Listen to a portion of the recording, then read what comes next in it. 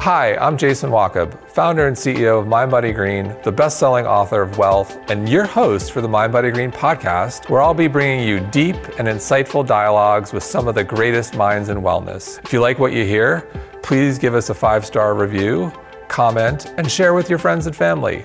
And don't forget to visit us at mindbodygreen.com for your daily dose of wellness. Thanks and enjoy the podcast.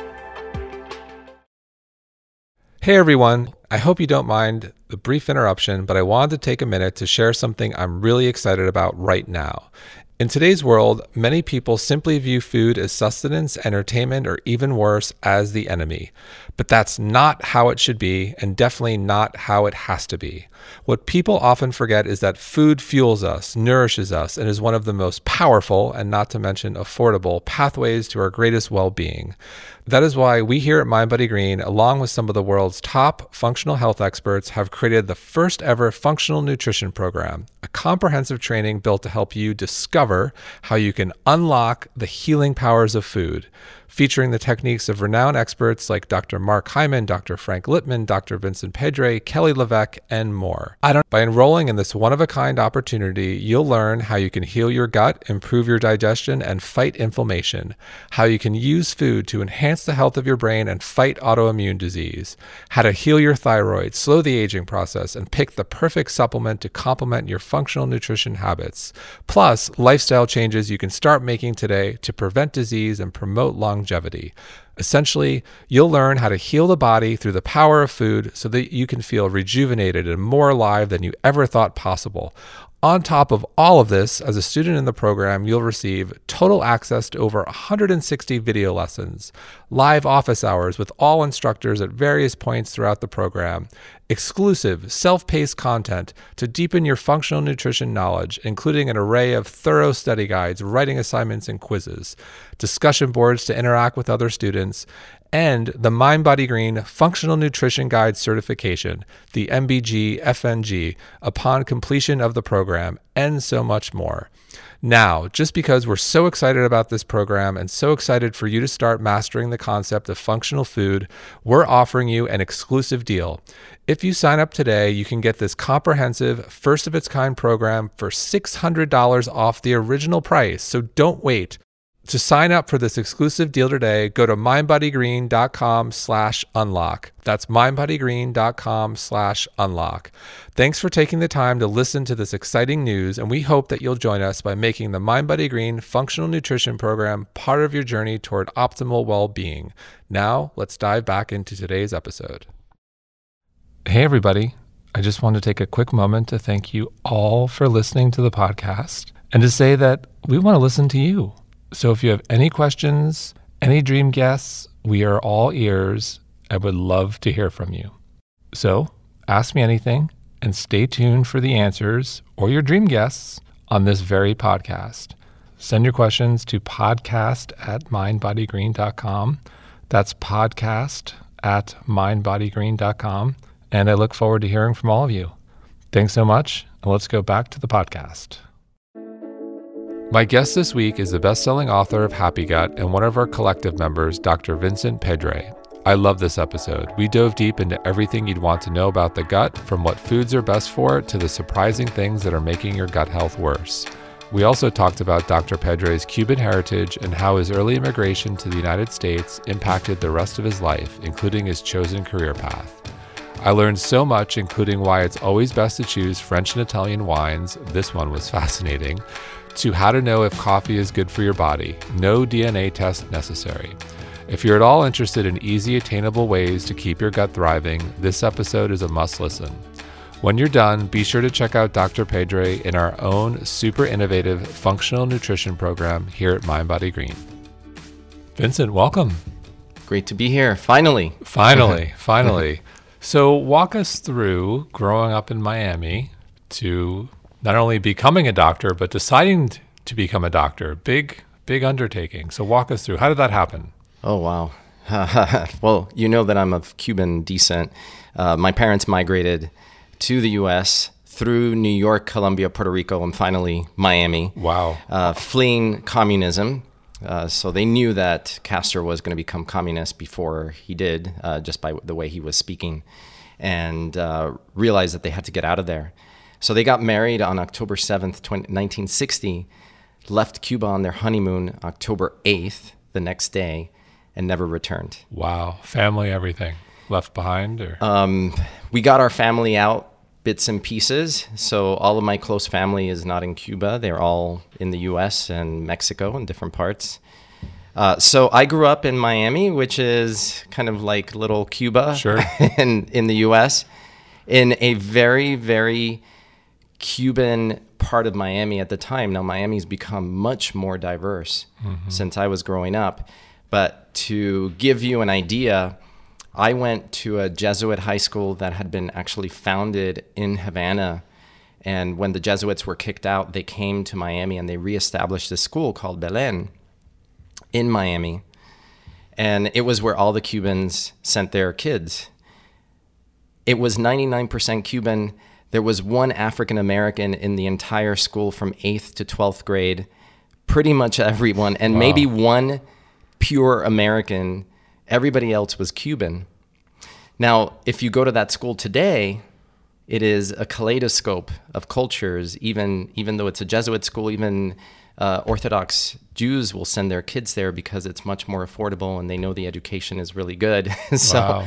But it's all Latin America is represented now: Colombia, Brazil, Chile, Venezuela. So it's really broadened over the years. But the Miami that I grew up in was much narrower. And I always had a vision of seeing the world, of being much broader than we were. And my parents were not big into traveling, but we lived in Southwest Miami in the flight path of where the airplanes would land in Miami International. And they were close enough at times where, I could see if it was British Airways or SAS or whatever. And I used to dream about going and seeing the world. So I always had bigger dreams, ideas that I could be more than my little Cuban world that I grew up in, and saying that I love my Cuban culture and I lead with the Cuban in me, even though I was born in the United States and I'm a Cuban American for sure. But the part of me, my soul, is Cuban. I was very good at math. I was really good at science. But I also had an artistic side to me. I grew up playing classical piano, started at the age of 7, self-motivated. Actually, my sisters used to play the piano, had abandoned it, and we had this upright piano. I know my mom used to play by ear, but not that often. And one day, I was 7.5 years old, and I don't know what happened. Some light bulb went off in my head, and I asked my older sister, hey, can you teach me how to read the notes and what to play on the keys? And so she taught me how to read the notes, and within a week I had taught myself something that she had played with the teacher after, 2 or 3 years of taking lessons. Wow. And I told my mom, hey, I want to play the piano, find me a teacher. And she thought, well, I'm 7.5 years old. She was like, I don't know if to take him seriously. My dad wanted me to play baseball like all the Cubans. And I wanted to play the piano. I did do 1 season of baseball for my dad. And after that, I told him, Dad, I'm not doing this again. It just wasn't in my personality. It wasn't my style.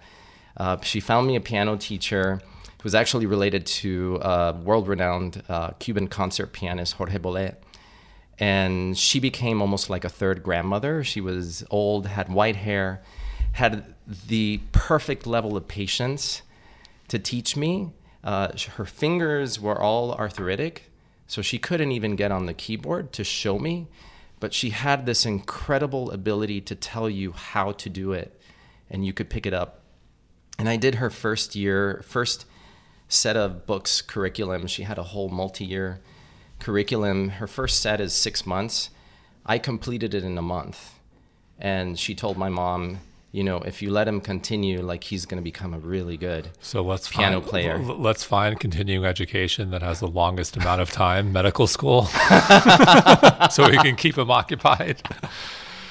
And of course, my parents, if you're a Cuban, you either become a doctor, a lawyer, or a CPA. And I think this could be said across cultures, like if you're Jewish or any other culture. So my older sister became a CPA, my second oldest a lawyer. So of course, To be a doctor. I had to become a doctor. Now, I love science, and I realized that in retrospect, that doctoring is the perfect marriage of art and science. And I developed both sides of my brain with that. My father was the engineer. My mother was the interior designer, the artist, the painter. We had her paintings hanging all over the house. And I used to sit with her when I was a kid, pre-K, and she would give me a canvas and I used to paint with her. So I always was really strong on both sides. And I think it was just perfect that I ended up in medicine, even though along the way I wasn't sure if it was the right thing. And actually, after I took the MCATs in college, I was actually talking to Gretchen earlier and telling her how I almost didn't go to medical school because I'm deathly afraid of needles. Or I should say that it's not a present thing, that now I'm totally fine with needles. And actually in medical school, I figured out that what really bothered me about needles is when they were being put into my body. I really didn't care if a needle was being put into somebody else's body. But I was really queasy around needles, and I would get into a whole vasovagal response. I mean, my heart rate would go up. I would break out into a cold sweat, and inevitably I would black out. So if you take me to the doctor to get a vaccine, I was on the floor. I'm like, how can I become a doctor if I'm afraid of needles? So I had taken the MCAT. Felt like it was so stressful studying for that. And I came home and I told my parents, I don't want to be a doctor. And of course, we had this living room, which I feel like the living room was like the place where if there was ever anything serious, we would sit down in the living room with my parents. Now, this living room was also where my baby grand piano was. So if you can imagine it. Sure. And they sat me down and they're like, well, what do you want to do? I'm like, well, I want to go to Wall Street and become an investor, a finance guy. I was also, my other passion, because my dad loved investing, is I used to follow stocks with him. And I used to play around with pretend portfolios and see how my stocks would do. And of course, my parents, by the end of this 30 minutes to an hour, convinced me that I should become a doctor. And I'm like, okay, I gave in. I'm like, okay, I'm going to think about it. I'm going to apply to medical school. I ended up getting a scholarship to the University of Miami, making it much easier decision because, as you know, medical school is a very expensive endeavor. But I finished college in 3.5 years, and partly because I just wanted to get the hell out of Ithaca, New York. I couldn't take those freaking winters anymore. And I wanted to go back to Miami. But during that time was really, really critical for me because that is where my path in medicine was defined. So I started reading Deepak Chopra's books, and I started reading Andrew Weil's Spontaneous Healing, Quantum Healing, and it started shaping the way that I felt that medicine should be. How was that received while you're going through medical school when you're bringing these books up? I put those aside, but during medical school, the one of the things that I discovered during that time was meditation and using the breath to gain control over that autonomic nervous system that would betray me every time that I had to get a needle, a vaccine, or blood draw. So instead of using that as an excuse to not attend medical school, I decided, well, I need to figure out how I can conquer this because I'm going to go to medical school and I need to become good with needles. I can't pass out every time there's a needle. And it led me to this whole exploration of meditation and using the breath to calm the nervous system. And by the time I got to medical school, I had gone through my vaccine rounds for hepatitis B, and I was actually fine. I mean, I got nervous, but I was able to bring myself back down and stay present, and I didn't pass out.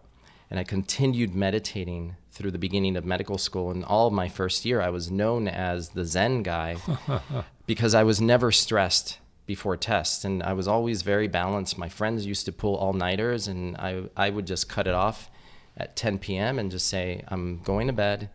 I know what I know. I'm going to do better if I rest. So how would you describe the type of medicine you practice today? Oh, geez, so many different names. I mean, I know back then it started as alternative medicine. Right. I don't think it should be called alternative. Yep. I like to call it integrative, but I usually use integrative holistic because I feel that there are doctors that define themselves as integrative, but they're still Western doctors, and their integration means that they'll talk about yoga with you, or they'll think about other complementary, let's call them therapies, but they're not really living that life. So I incorporate supplements, I incorporate nutrition, meditation, talking about breathing. That's the type of doctor that I am. So how would you describe, let's say you're taking the elevator up and someone says, you're a doctor, and they'll say, well, what's your philosophy on medicine? How do you practice? How would you describe in an elevator conversation how you practice? My philosophy is that the body has the incredible ability to heal itself if it's given the chance to do so. And in order to do that, you might have to clean out your diet, your lifestyle, your mind of negativity, basically reworking your philosophy of how you live your life. And I really do think, part of my philosophy and the way that I practice medicine is not the old style paternalistic fashion of medicine that do this. And trust me, I can sometimes be paternalistic. I'll get on your head and I'll knock you with a hammer for not doing what is right for yourself. But I engage the patient and empower them to see how they can also become co-creator of their health. And that I'm here to be basically an ally, a companion in their own health journey, and to help them through the process.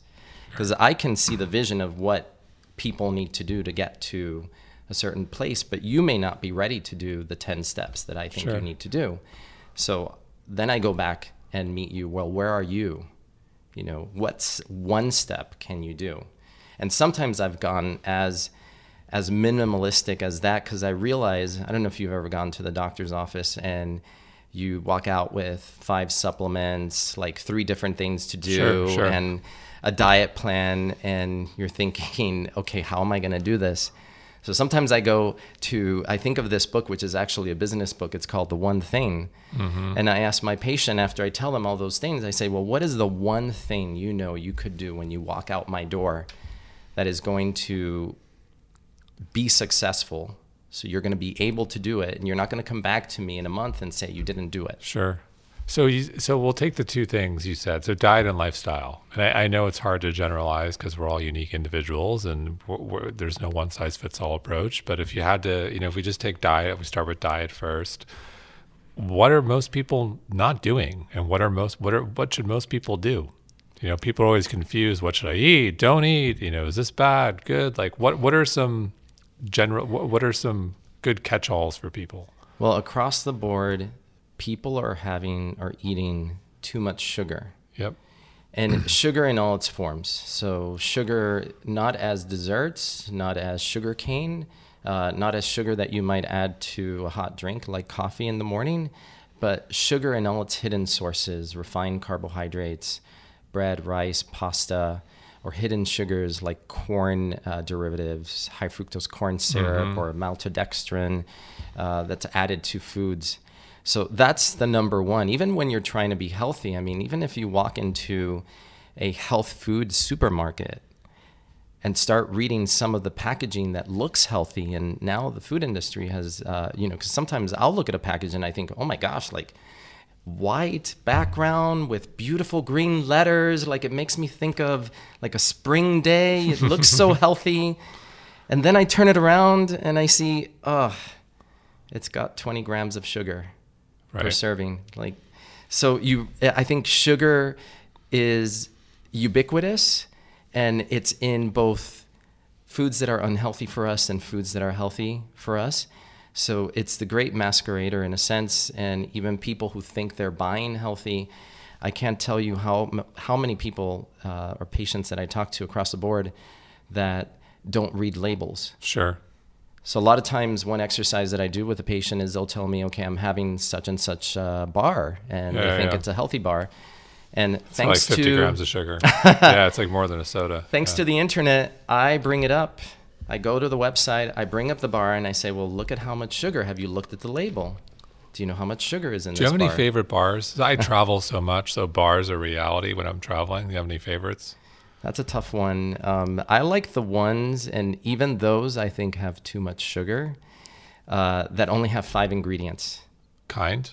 No, not Lara Kind. bar? No, not Lara. Actually, they're sitting over there. Oh, RX bar. Yeah. RX bar. Okay. So sometimes cool. I might have one of those, but honestly, my more of my go-to when I travel are things like nuts, like really, really simple, non-perishable food. Okay, I'm glad you brought up nuts. Because nuts, everyone's got an opinion on nuts. Peanuts no good, cashews no good, or good. Like, what's your, what's your take on nuts? Peanuts are legumes, so that's a different story. And a lot of people, there's many reasons why peanuts can be problematic, including that peanuts tend to get contaminated with aflatoxin. So, and there's a lot of people with peanut allergies. So even now on airplanes, if someone's has a peanut allergy, they'll ask you to not open a container with peanuts. Right. So it's more problematic. But other nuts, their surface has lectins. They have phytic acid. So you're not big on the lectins either. That can be hard to digest. But we can use traditional food preparation techniques. So you can take those almonds and soak them overnight, sprout them, and now you've reduced the phytic acid content by 30%. You've reduced the lectins. You've made it easier, less inflammatory to your digestive system, easier for you to break down and assimilate. So there are ways to make their... What do you do if you don't have, like most people, it's like I travel, I just don't have time. It's like, it's like if you had to rank your nuts. I just bought sprouted almonds at Whole Foods. Okay. I found a brand that has sprouted almonds. I know you can buy them at Trader Joe's. Sprouted almonds. That's the hidden secret. I also love walnuts. I mean, they look like a brain. They're brain food. They're high in omega-3s. Again, when I travel, I try to stay, if possible, in ketosis. So I'm keeping my blood sugar really steady. I'm powering my body with fat. And that makes it easier to get through like a 6-hour flight. So you're segueing to like 2 things I also want to touch on. Look at that. Ketosis and fat and fasting and but it's also, we talked about nuts and fat, and I think there's so much confusing information. It's debatable, like and good seeds. Fat, bad fat. And seeds. But honestly, if I'm on a flight and I have the choice between some packaged food or because I'm gluten-free, there are many airlines that don't have even one gluten-free option. Sure. I don't even bother when I go on the flight. I just stop at like a Cebu Express, or I'll go to Whole Foods before. Yeah, it's better. It's better to bring your own food. So I rather have the nuts and the seeds than eat something that I know is going to be even worse for me. And so what are your favorite healthy fats? Avocados, coconut oil. I love coconut oil. I go through I should probably record this one year because I probably go through like a few gallons of olive oil per year. Yep. I love olive oil. I mean, even though my ancestry is Cuban, my generations before that was Canary Islands and Spain. So I'm more of like Mediterranean blood. And I really do believe that it's better to eat with your ancestral lineage. So the food of your ancestors is probably the best food genetically for you. Now it's getting more mishmashed because there's a lot of people of different ancestries getting together. But an example is, I found this many times, my patients from Ireland does not have wheat in their food supply. And I find that a lot of my Irish patients either have celiac genes or are sensitive to gluten. And they develop all sorts of issues and conditions if they eat gluten or wheat. So you're leading me to another question, which is around testing and what we should do and not do. Before we go to that, so like I wanted to like go category by category. So like, what are your healthy fat? Avocado, coconut oil, olive oil, nuts, like walnuts. I know it's dairy/fat, but where are you on? Sometimes I use chia. I love putting chia in my smoothies or hemp seeds in my smoothies. And actually recently, because I'm trying to get my son to eat more omegas, I've started adding shelled hemp seeds to salads. And they mix in really nice, and they sort of disappear, so you're not really tasting them. What about ghee and butter? Mixed feelings with that, because a lot of people have dairy issues. What if you don't? And what if you don't? If you don't have dairy issues, then I would still say that you have to be careful with having excessive amounts of dairy fat, because I have seen it raise cholesterol. Sure. Well, also and too is and the other thing is, and we haven't talked about the gut. Well, yeah, we'll get there. So like why I'm asking is like so many it. people, have like the bulletproof style coffee where it's ghee or grass-fed butter and they put the MCT oil in. I'll do that with ghee. I don't do the grass-fed butter, but I'm just curious, and it's debatable. Some people are like, it's great. Other people are like, not sure. I think it depends on how you feel, because I did that bulletproof for a while, and then I went off of coffee completely, so I don't do it anymore, although sometimes I'll add MCT oil or coconut oil to my tea. And I found that I do better with just MCT oil. When I add the butter or the ghee, I don't feel as well. Interesting. And I wonder if it just has to do with the type of fat, or that the fat may be carrying through the gut lining something called endotoxin that comes from the surface of gram-negative bacteria.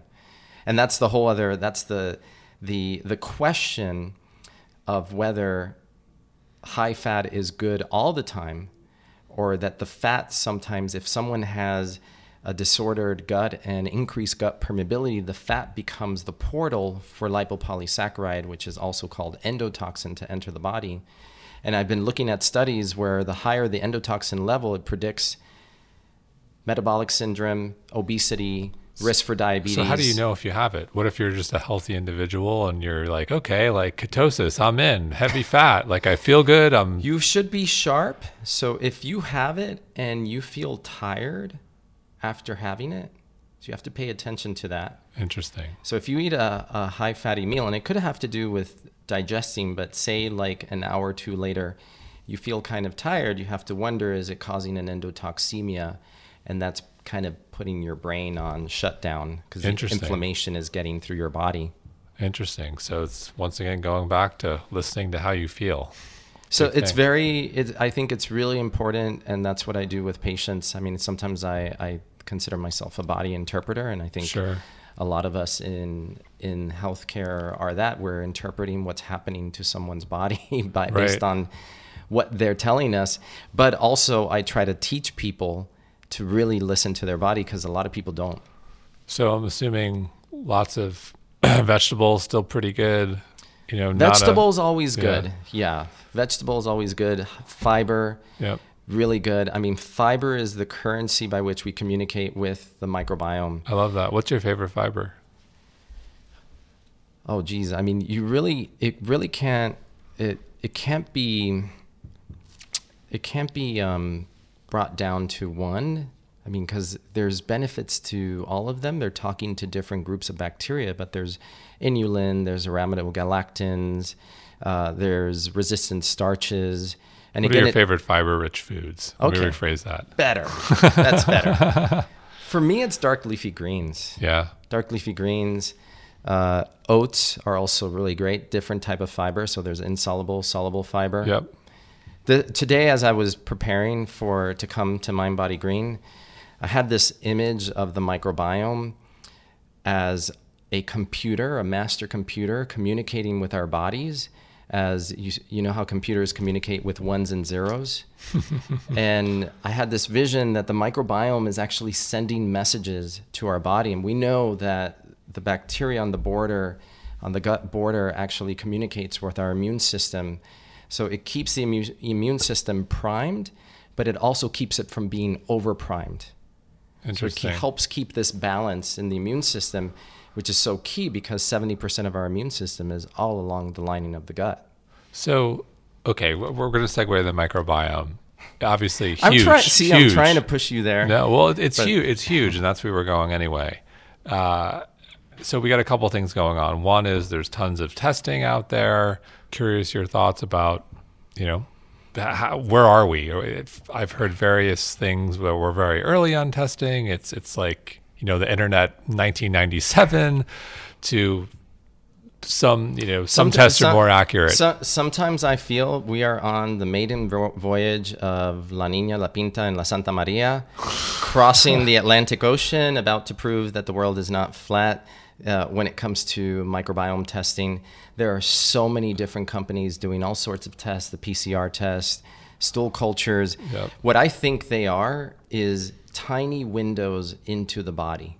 Right. So there is not one test that gives you the entire picture. Imagine a window like those old windows in castles in England that are so narrow and they're long, so you can't really see too well. Each test is a tiny window into the body, and nothing trumps the person sitting in front of me like you right now, speaking to the patient. This is how I feel when I eat X or Y or, yeah. Exactly, because what I feel that I do is I'm consolidating all of the information, and almost like transparencies, I'm putting what the patient feels, their feedback, their subjective experience on top of the test results, on top of my own clinical experience, on top of the science and what the science says. And the truth is somewhere there in between, but I never treat the paper by itself. And I think when we become reductionistic like that, we're in danger of missing something or making incorrect conclusions. And that's been after years of treating patients with gut issues. Sure. And done all sorts of different gut tests. Now, I will do a PCR test, like Ubiome, for example, but I tell my patients it's experimental. And I'm doing it because I want to get a pool of patients that I've done it for and start to see if there are any patterns in there. Because they're each a window to the body. They're each checking different strains of bacteria and giving me feedback on whether they're low or high or normal. And that information might be useful. So where do you think we're going to be in like a year, 3 years, 5 years, with the microbiome specifically? Like, where do you think things are going? I think that we're going to be going beyond just identifying who's there and really looking at what are they doing. So it's not just about identifying, you've got low lactobacillus, you've got some bifido. It's about looking at the metabolic products that they produce and seeing, so that's called the metabolome, and seeing how that affects our bodies and our genes. So you asked about fiber, and I said fiber is the key communicator with the microbiome. And those little bits of data, the ones and the zeros, are the metabolic products. So when the bacteria takes the fiber and digests it, it produces something called a short-chain fatty acid. And those short-chain fatty acids get absorbed into the body, and they have effects everywhere. They regulate our blood sugar. They regulate how our brain behaves. They cross the blood-brain barrier. They regulate what genes are expressed. Mm-hmm. So they're having huge effect. So what do we do in the meantime between now and then? If someone's listening, they're like, okay, like I don't want to wait. Like, give me some foods that are, undisputably good for the microbiome, most likely. Plants. Yep, lots of vegetables. Lots of vegetables, fiber-rich foods, variety of foods. Mm-hmm. So when you think of the microbiome, my sickest patients have a loss of diversity. And maybe because they've been on multiple rounds of antibiotics, sure. They've looked at that. The more antibiotics you've been on, the greater risk you have of developing something like a colitis, ulcerative colitis. Yep. So it decimates your microbiome.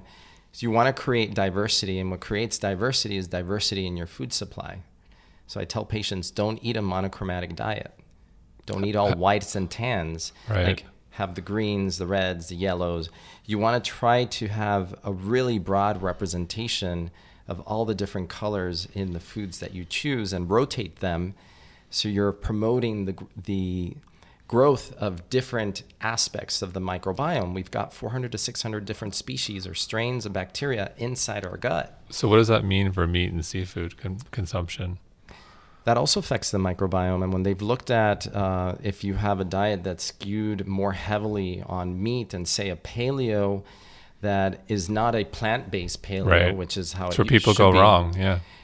What happens is a very meat-centric diet, you actually get the growth of bad strains of bacteria that can disrupt your metabolism and your ability to process sugar. So basically people need to eat a lot of vegetables, like 80% plant. Like if we're shooting for a gold standard, it's look, sugar's terrible, 80% plant-based. If you're going to have a little meat, have a little meat. Meat know should the be, source. I think I saw something in a magazine a while back. I think maybe it was the beginning of 2017. And it was basically talking about how the center of the plate, meat used to be the center of the plate. It needs to be a condiment. Meat is moving to the side, and the center of the plate are vegetables. Yep. And that's always how I load my dinner plate, is more vegetables than meat. But I do follow a paleo type diet, paleo-esque. So one of my favorites, so I always have to ask about two things I like, coffee and alcohol. Where do they fit? Oh, yeah. My opinion about coffee is there's studies showing its benefits. There's studies showing its detrimental effects. Sure. Balance is important. So I don't tell every patient to stop drinking coffee. But for me, and it could be genetically determined, then it's easy to know, in a sense, what your genetics are. So your P450 enzyme system in the liver is what processes coffee. I'm a slow metabolizer. So that espresso that I may have in the morning is still hanging around 6 hours later. And in between, it's made me jittery and it's made me more anxious. So after years of on and off being on coffee, last year at the beginning of 2017, I decided I'm taking coffee out. And I've never felt better. But I'm a slow metabolizer. I think I'm a fast metabolizer. So I'm not gonna. If you can have a shot of espresso and go to sleep an hour later, you're a fast metabolizer. So you're okay with coffee. So I actually took the 23andMe test, and one of the things they tell you is like you're something to do with caffeine. I don't remember the exact language, but it led me to believe I'm probably fine. But I never have the jitters anyway. It's like I could drink. Not that I drink a gallon, but always good to For a slow metabolizer, a morning coffee could be affecting the quality of their sleep at night. Sure. Even though Colleen, my wife, is like that. Even though they don't, you might think you're getting good sleep or you're getting the number of hours, but you're not getting good quality sleep. So what about alcohol? What's good? What's bad? What's neutral? Everyone also moderation, obviously. There are what many. are the betters? Like if you have to if you're like, you know what, I want to drink, I want to make the healthiest choice. Like how would you rank top 3 if you're going to have a drink? Well, this may sound crazy, but number 1 would be tequila. Yep. You and Mark Hyman say the same thing. The reason for that, it's very low in sugar. Yep. It's much cleaner, easier to process. Mm-hmm. I would say probably number 2 in that category would be vodka. Mm-hmm. And again, it all depends on how it's mixed. Because and which vodka you get. A lot of the mixed drinks have a lot of sugar in them. Yep. Third, I would say is a wine, maybe a red wine because of polyphenols, resveratrol. But then that gets into a whole conversation about all the things that they do in the wine processing industry, the addition of sulfites, which a lot of people are sensitive to. Dry Farm Wines does a good job of sourcing. We love those guys. I like Dry Farm Wines. I'm pretty partial. I know I'm like a canary in a sense. If I have a wine that has too many sulfites or is not quite right, the other thing is how the wine is fermented. Mm-hmm. So I'm good with French and Italian wines because they've been fermented with the natural yeast that grows on the grape. Whereas wines from California, they add brewer's yeast and they add sulfites. Interesting. And I don't do well with those. So I've always, when it comes to wine, I've had patients who have come up allergic to brewer's yeast, and I'll tell them, well, you can probably be okay with French and Italian wines. So those are the only wines you can drink. And when I actually went on a tour of a winery in Italy and learned that pretty much all wine in Italy is produced in a biodynamic form. Yep. and they're not adding extra sulfites. I mean, the grape does have some sulfites, but they're not adding extra sulfites, which they do in California, because a lot of the wines are not bottled where they're picked. So what the sulfites do is they're antibacterial, and they stabilize the wine for transport. Interesting. Until it gets bottled. So talk to me about, you touched on this earlier, intermittent fasting and ketosis. Yeah. I'm actually producing a great post for Mind Body Green on that. I love it. Yeah. I think that might be kind of the magic combination, is working with flexible ketosis and intermittent fasting. And there's so many ways to dice this up. I mean, I've done a number of articles on all the different types of intermittent fasting. It's interesting what people think of as intermittent fasting, because there's so many different definitions. It could be a 12-hour fast overnight. It could be 14, 16 hours.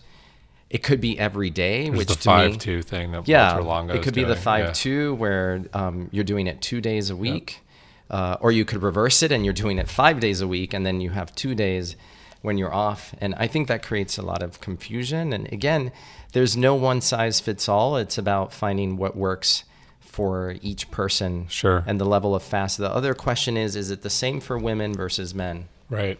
And it seems that for women, if they do too long of a fast, that it's going to slow the metabolism and they can start to gain weight. Whereas guys, they seem to do okay with doing 14, 16 hours. Wow. So you could do an overnight. And then there's So women should do shorter, like 12. 12 hours. Wow, which is, that's interesting. And then there's the I guess what we would call flexible ketosis, where maybe you've had dinner, you finished at 7:30. The following morning, you're having a bulletproof coffee, or you're having call it a bulletproof tea, or tea with MCT oil. So you're not breaking the fast. Well, are you? Because you're putting fat in there all of a sudden. It's a lot of fat, and there's calories. But you're not bumping your insulin. So is that the definition of break? So basically, if you look at Dr. Longo's research on fast mimicking diet, the way it's designed is that even though you're eating, you're not affecting your blood sugar. So your body thinks that you're fasting. So it keeps you, so you're you're almost cheating the fast, but I use that in patients that aren't going to be able to make it to lunchtime and stay sharp. Patients that are in finance, patients who have really high demand jobs that need those MCT oils to create ketone bodies that go to the brain and keep your brain really sharp. Sure.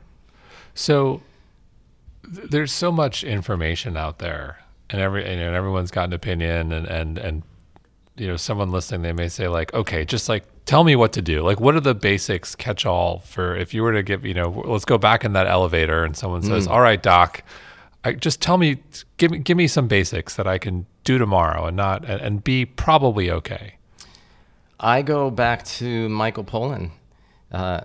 Eat mostly plants. Yep. Eat food, not too much, plants. Yeah. Mostly plants. What I would add is, when it comes to meats, be really wise about where they're sourced. Try to stay away from meats that have been corn-fed, grain-fed. So grass-fed. Grass-fed, pasture-raised, wild-caught. I just heard a lecture on environmental toxins, including pesticides and glyphosate, and all the different ill effects that it creates in the body, and also the potential for having effects on an unborn baby. So Jesus, scary. And so I really do think that it's important to eat organic as much as possible. There's been arguments on both sides of the board. Why be organic? And I really do think that if you want to optimize your health the best possible, you eat organic most of the time. Yep. So eat lots of plants, eat organic, and source your meats from clean sources. And what about going back to like the lifestyle piece? So let's say like someone's doing that. What have you seen in terms of lifestyle? Like, what are the things, not that we can, go run off to a monastery honestly, I see these patients. You can be a type A yogi that checks off all the boxes, goes to the yoga class, and has a high stress job, and is not living the lifestyle, even though They're on the surface doing it because they have to address the mind component. Right. So I really, really do think that the mind is essential in meditation, relaxation, finding ways that speak to you. So meditation may not be for everyone. For me, going out into the middle of nowhere and hiking on a mountain, sure, that is a meditation. Meditation and motion. Meditation in and nature, motion. powerful. Well, there's been so many studies around the power of being in nature. It's real. Well, the energy that we pick up, and I think in our time that has become so technological and so city focused, like in Peru, where I went to Machu Picchu, almost the entire population lives in or around Lima. So one part of the state. And it's just it's an example of what's happening in the world, and we're losing our humanity in a sense, because we are biological beings. We're not our smartphones. We're not our computers. Don't get me started on big tech. It's terrible. We're not computers. And we need to realize that as biological beings, we have a rhythm that is affected by the movement of the moon and the planets and the rotation of the earth. Yeah. And if we can go out in nature and connect with that biological side of us, that can only have positive effects. Do you ever prescribe nature for people? Absolutely. What does that look like on the RX pad? You just what do you know? Seriously, what would you say to someone like? You need to go walk in the park at least twice a week. And I try to be as practical as possible. I don't tell someone in New York that you need to go to the Catskills and go on a hike. I'm like, okay, what neighborhood do you live in? You're in Brooklyn. Okay, you can go to Prospect Park. Great. So I want you to go and walk in Prospect Park and spend time in the park at least once a week, but better 2 or 3 times a week. It's amazing what it can do for someone who's anxious. I love that. That's one of the reasons why I love Dumbo. The park's right here, the water. The other thing that I've seen, and we haven't talked about, is the power of pets. Mm-hmm. I have seen a new puppy bring down a patient's blood pressure. Oh my God. And just the unconditional love that one gets from having a pet, and pets are obviously not for everyone. Sure. But for someone who does take to a pet, pets can be incredible, incredible healers for people. So where do you think wellness and health, where do you think things are going in the next year or 3 years? What do you think the future is? I think one of the biggest things that's happening, and I'll go back to I was just going down on technology and how bad it is for us. But on the flip side, what it has done and what the internet has done, it has connected all of us. And it has connected us with the free flow of information, and has connected us to information that is as current as yesterday. So we can know the newest scientific studies. We can learn about our health conditions. And I think what's going to happen in the future, I think it's a rise in consciousness, a rise in understanding of what really creates health. And I think in a society where, in the U.S., Medicare is going to be half the gross domestic product by 2050. If we insane. If we don't do something, we need to increase our health consciousness and our understanding of what it is, what does it take to be healthy. And I think that's one of the most important. I don't know if that's describing a trend in the future, but I think with smartphones, with the ability to have really key, good information at your fingertips, I think you're going to see people becoming healthier. Sure. And realizing, we've already seen the trend in the last decade and a half. People who could not be healed through the regular Western model started learning from people who healed themselves through diet and lifestyle. Sure. And they're following that. 20 years ago or 30 years ago or 50 years ago, there was no way to communicate with someone in the other side of the world that you had never met, that had the same experience as you, but now people can find each other. Yeah. So you mentioned information and food and healing. We have an amazing functional nutrition program, which you're a part of. Why do people need to take this program, other than getting access to you, which is very hard to get? It is very hard to get. Thanks to you guys, and thanks to a lot of things that I've done. I'm trying to get more and more out there. But look, it's like sitting at the table with me, with Dr. Hyman, with Dr. Joel Kahn, and getting filtered, pre-filtered, curated advice on what are the best ways to live healthy. So instead of having to spend hours and hours trying to curate the information on the internet and seeping through what is true and what isn't true, you have doctors that have put the information together for you. And it's funny because you mentioned at the beginning, before we were on the air, about Joel Kahn, and he has a very specific viewpoint on what type of diet is good for everyone. Sure. And when I did my office hours, that was one of the questions that came up. Yep.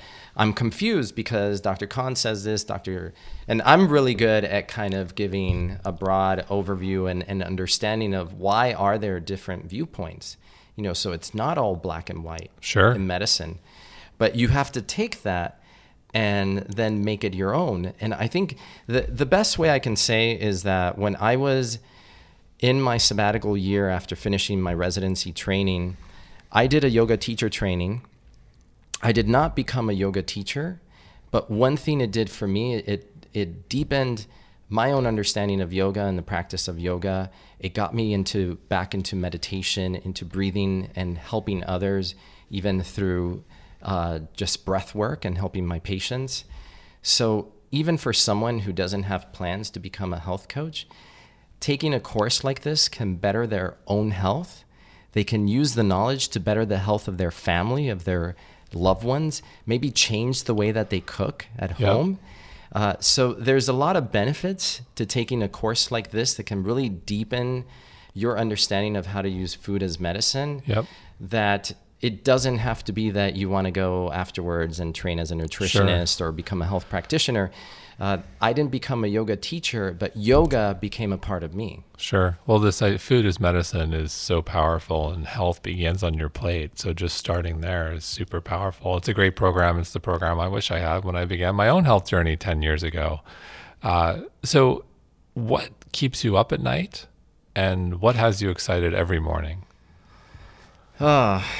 Well, aside from my business, that worrying about my business and just the ins and outs of days, and what keeps me up at night sometimes is getting excited about new information that I want to assimilate. So for example, the other night I was sent a book on mitochondria that's actually being published in March, or we are in March, but it's coming out in the next couple of weeks. And I was reading about mitochondria and all the details of the internal membrane and the electron transport chain. And I stayed up much longer than I was intending to. But I was really captivated reading, because now as a clinician, making all the connections and thinking, okay, this is why a micronutrient like iron is so important, because it is part of the electron transport chain in the mitochondria, and there are hundreds of them in every single muscle cell. So iron is not just about anemia. Iron is about powering our factory that makes energy. So stuff like that can keep me up. Sometimes I will stay up because I'm a night meditator. So I will meditate before I go to bed. And what type of meditation will you do at night? That's a really good question. My meditation practice has evolved over the years. So it can be as simple as just breath work. It can be actually at last year's Mind, Body, Green, Revitalize, there was a great one of the persons that I'm so bad with names, but he led us through meditation. Light Watkins? Not Light, no. Charlie? Maybe. Charlie Knowles? He's more kind of like a physical extreme guy. You're thinking Brian McKenzie, the breath work. Yeah, breath work. And he did the 5, 5, 10, 5 breath. Yeah, that's Brian McKenzie, yeah. And I found that to be what he said at the beginning of that is, I breathe so I can meditate. That to me is one of the most powerful statements that I've heard. And I'll use that breath before I just sit in meditation and just go into my smooth breath, the 5, 5, 10, 5, or I'll work my way up 3, 3, 6, 3, and then up to 5, 5, 10, 5. I've gone back to my yoga practice and done alternate nostril breathing. Sure, always a good one. As a way, I find that that's a really, if I don't feel grounded, that will ground me really fast, and then I can sit in meditation. I've used all sorts of guided imagery, even thinking about the different energy centers in the body and kind of focusing my attention there. So it's almost like a mantra, like focused attention.